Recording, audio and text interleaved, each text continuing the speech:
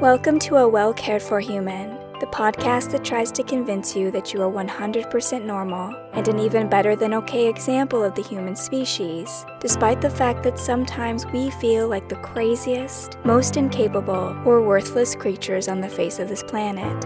I'm Corey, an author, a creative, and the host of the show. Whatever you're bringing to the table today, I hope this episode proves to be a dose of inspiration for you on your quest to become a well-cared-for human. You can find the episode show notes, your free wellness blueprint, and more at awellcaredforhuman.com. And as always, thank you for listening.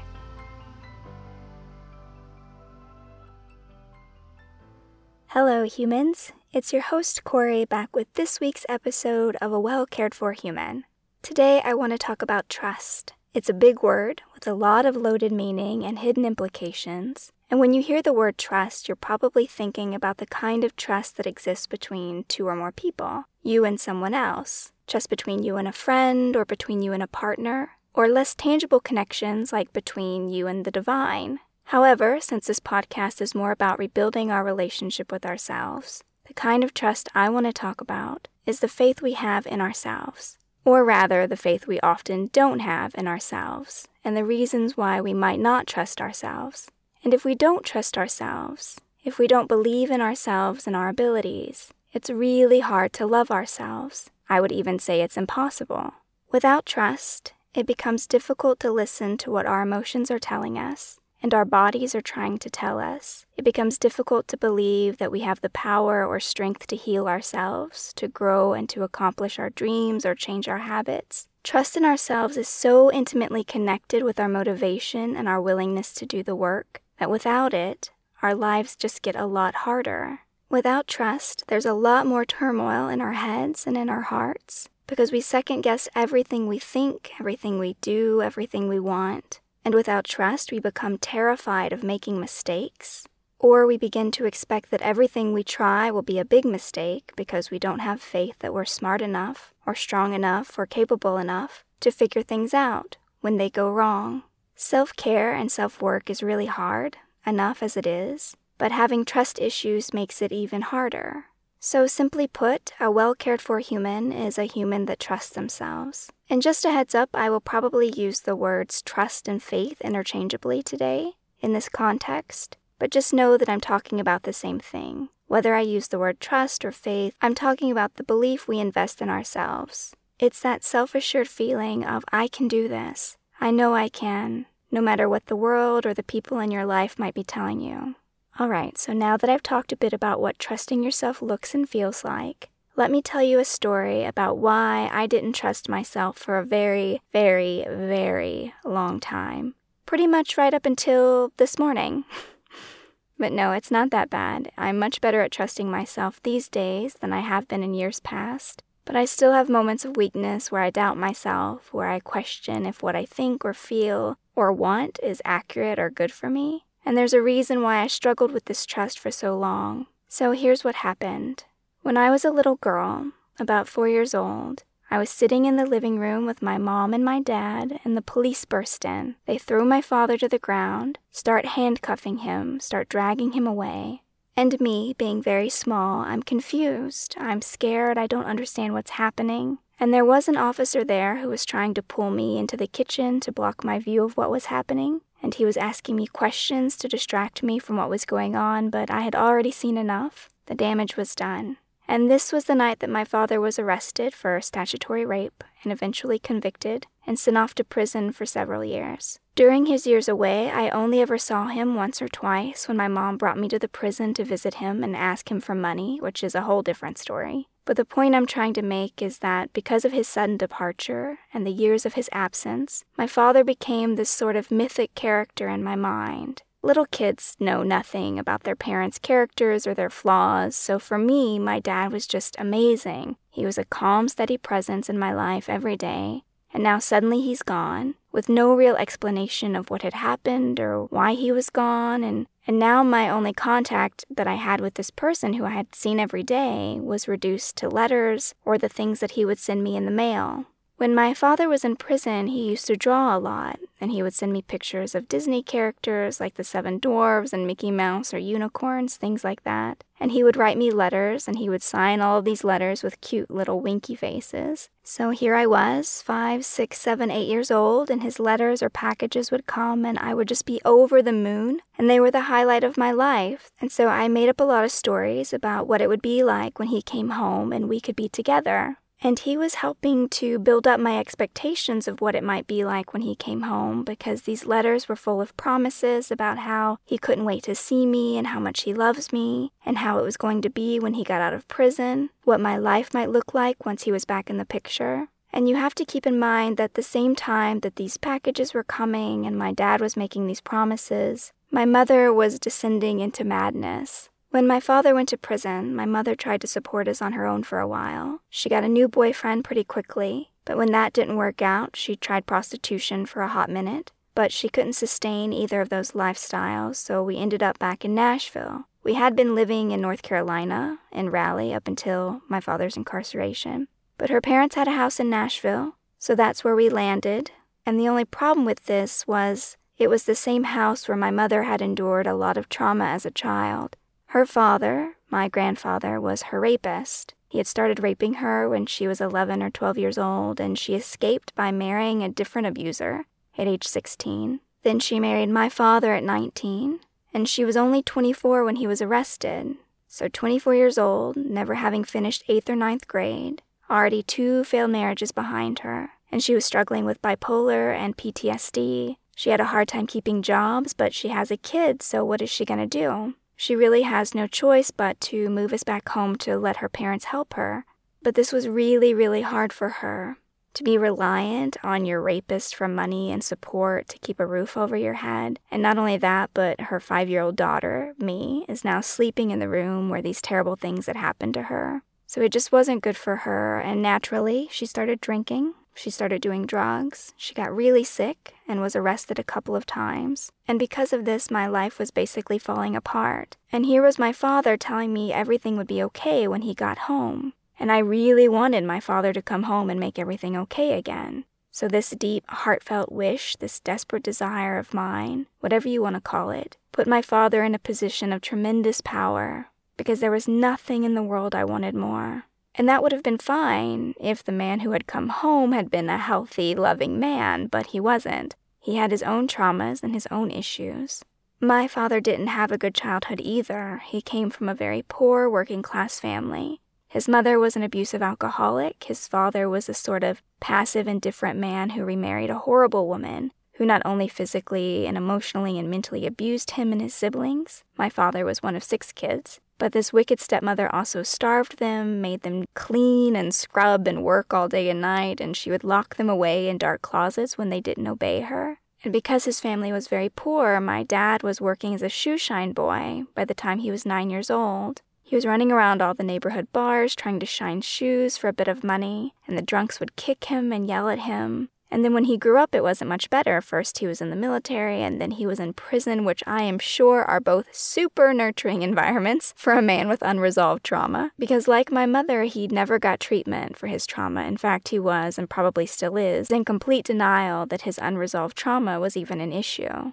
He probably thinks that he's mastered it, rather than tormented the people around him with it. But regardless of whether or not his stint in prison did or didn't exacerbate his trauma, the fact remained is that when he got out of prison, he was not the man I thought I was getting back. And my life did not go back to being the way I remembered it as a little child. This new version of my father was angrier, and he was impatient. He was narcissistic and manipulative, and his hatred for my mother was on full display. In addition to slowly breaking my heart to pieces with every cruel thing he would say about my mom, who I still loved very much even though she wasn't well, he was so wrapped up in his quest to prove to his family and the people who knew him that he wasn't this abusive, rapist, sex offender that he had been branded as. So he had thrown himself into building up his business and becoming a financial success story. And because he was preoccupied in that way, he wasn't really available to me as a father in a lot of ways. Because at this point, I'm a pretty traumatized kid myself, and I probably need more care and attention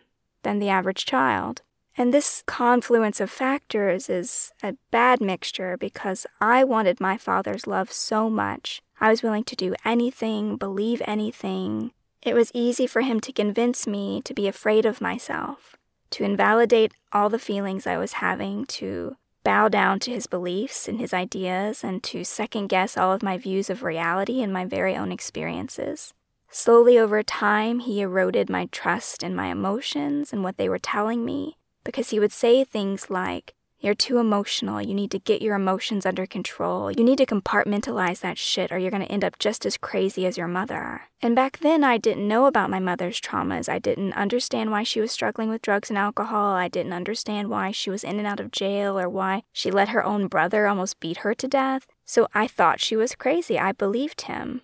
And I was like, oh my God, I'm going to end up in jail or on drugs. I'm going to be just like her if I don't listen to him.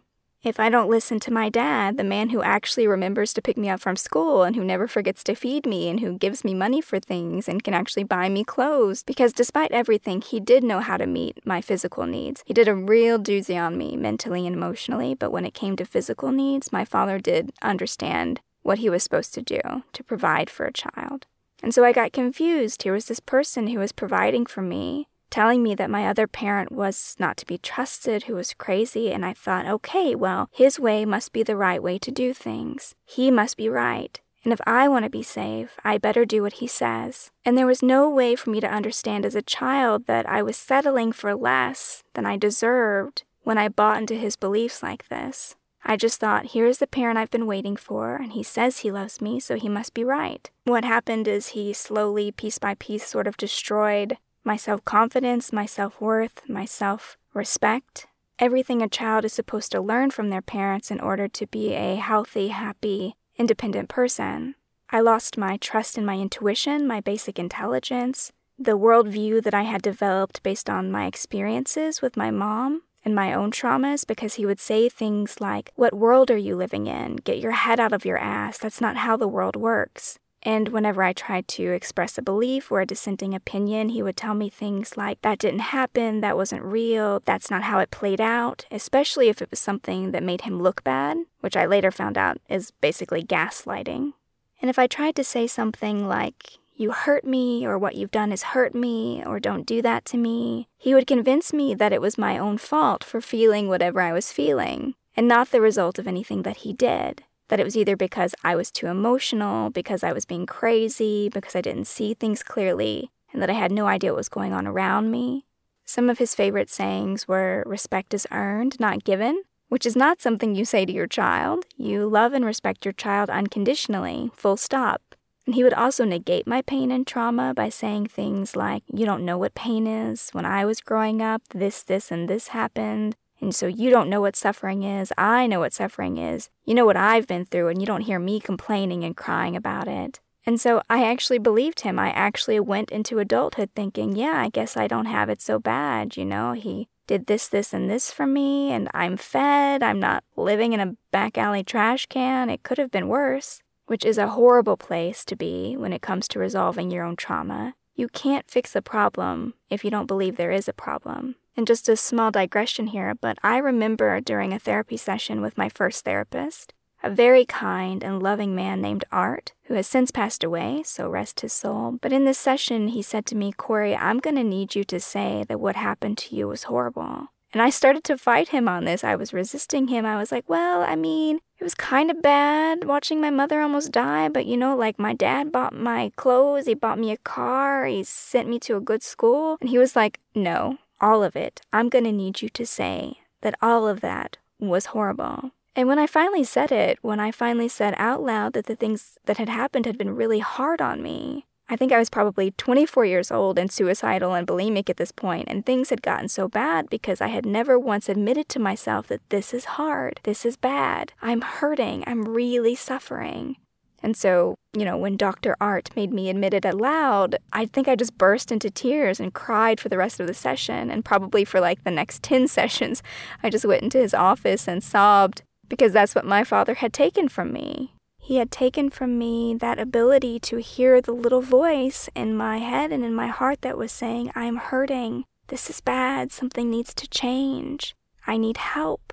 So this acknowledgement of my pain was something that I had to give myself, because he had never taken responsibility for the decisions that he had made or how they had affected me. I don't think he's ever apologized to me for any of the things that have happened, mentally or emotionally abusive things he said to me. There was once that he beat me and I ran away with my mom. It was like a coup staged in the dead of night, and he didn't even acknowledge that maybe I'd run away because he had taken a belt buckle to me, and instead was like crying and said, "Is this really what you want? Is this what you're going to do to me?" And so he just wasn't the kind of person to validate my emotions or my feelings or my thoughts in any way. And in fact, if I dared to have them, the first order of business would have been to tear them down. So all of this boils down to the fact that I wanted a father. I wanted a stable, loving parent so badly. I was willing to believe or do anything, accept anything that he gave me. And unfortunately for me, he was just not the kind of person that you wanted on the other end of this sort of dynamic. He knew what my fears were, and he used them to manipulate me and control me well into adulthood. And the result of that, the cost of that, was my love and my trust in myself and in everything I knew to be true. I wanted his love, I wanted his acceptance and approval, and in order to get it, I had to be willing to reject almost everything that I knew about myself to have it. And I did. That's exactly what I did. And because I did, I lost trust in myself. And the damage of that loss of trust in myself has been catastrophic to my well-being. It affected every facet of my being to the point that to this day, even after all the hard work and effort I've put in on my behalf, I still have a little fearful voice in me that says things like, "Are you going to give yourself up again? The next time someone comes around with something you want, are you just going to forget about me?"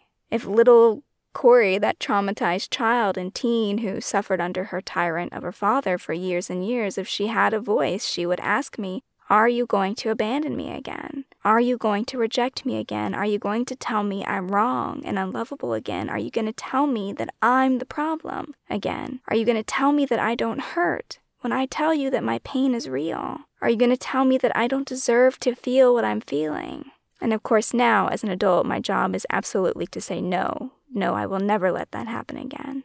Regaining my trust in myself, rebuilding my trust in myself has been all about taking back these parts of myself that I sacrificed for a love I never received, an acceptance that I never received, and doing what I can to convince myself that I'm sorry, giving myself the apology I deserve from him, but I'm not going to get. I just have to keep promising myself over and over again that no, I will never, no matter what happens, leave myself in a ditch again. I don't care if someone hates me. I don't care if they reject me. I don't care if I want them to like me or to love me. I don't care if they're ready to cut me a check for $10 million.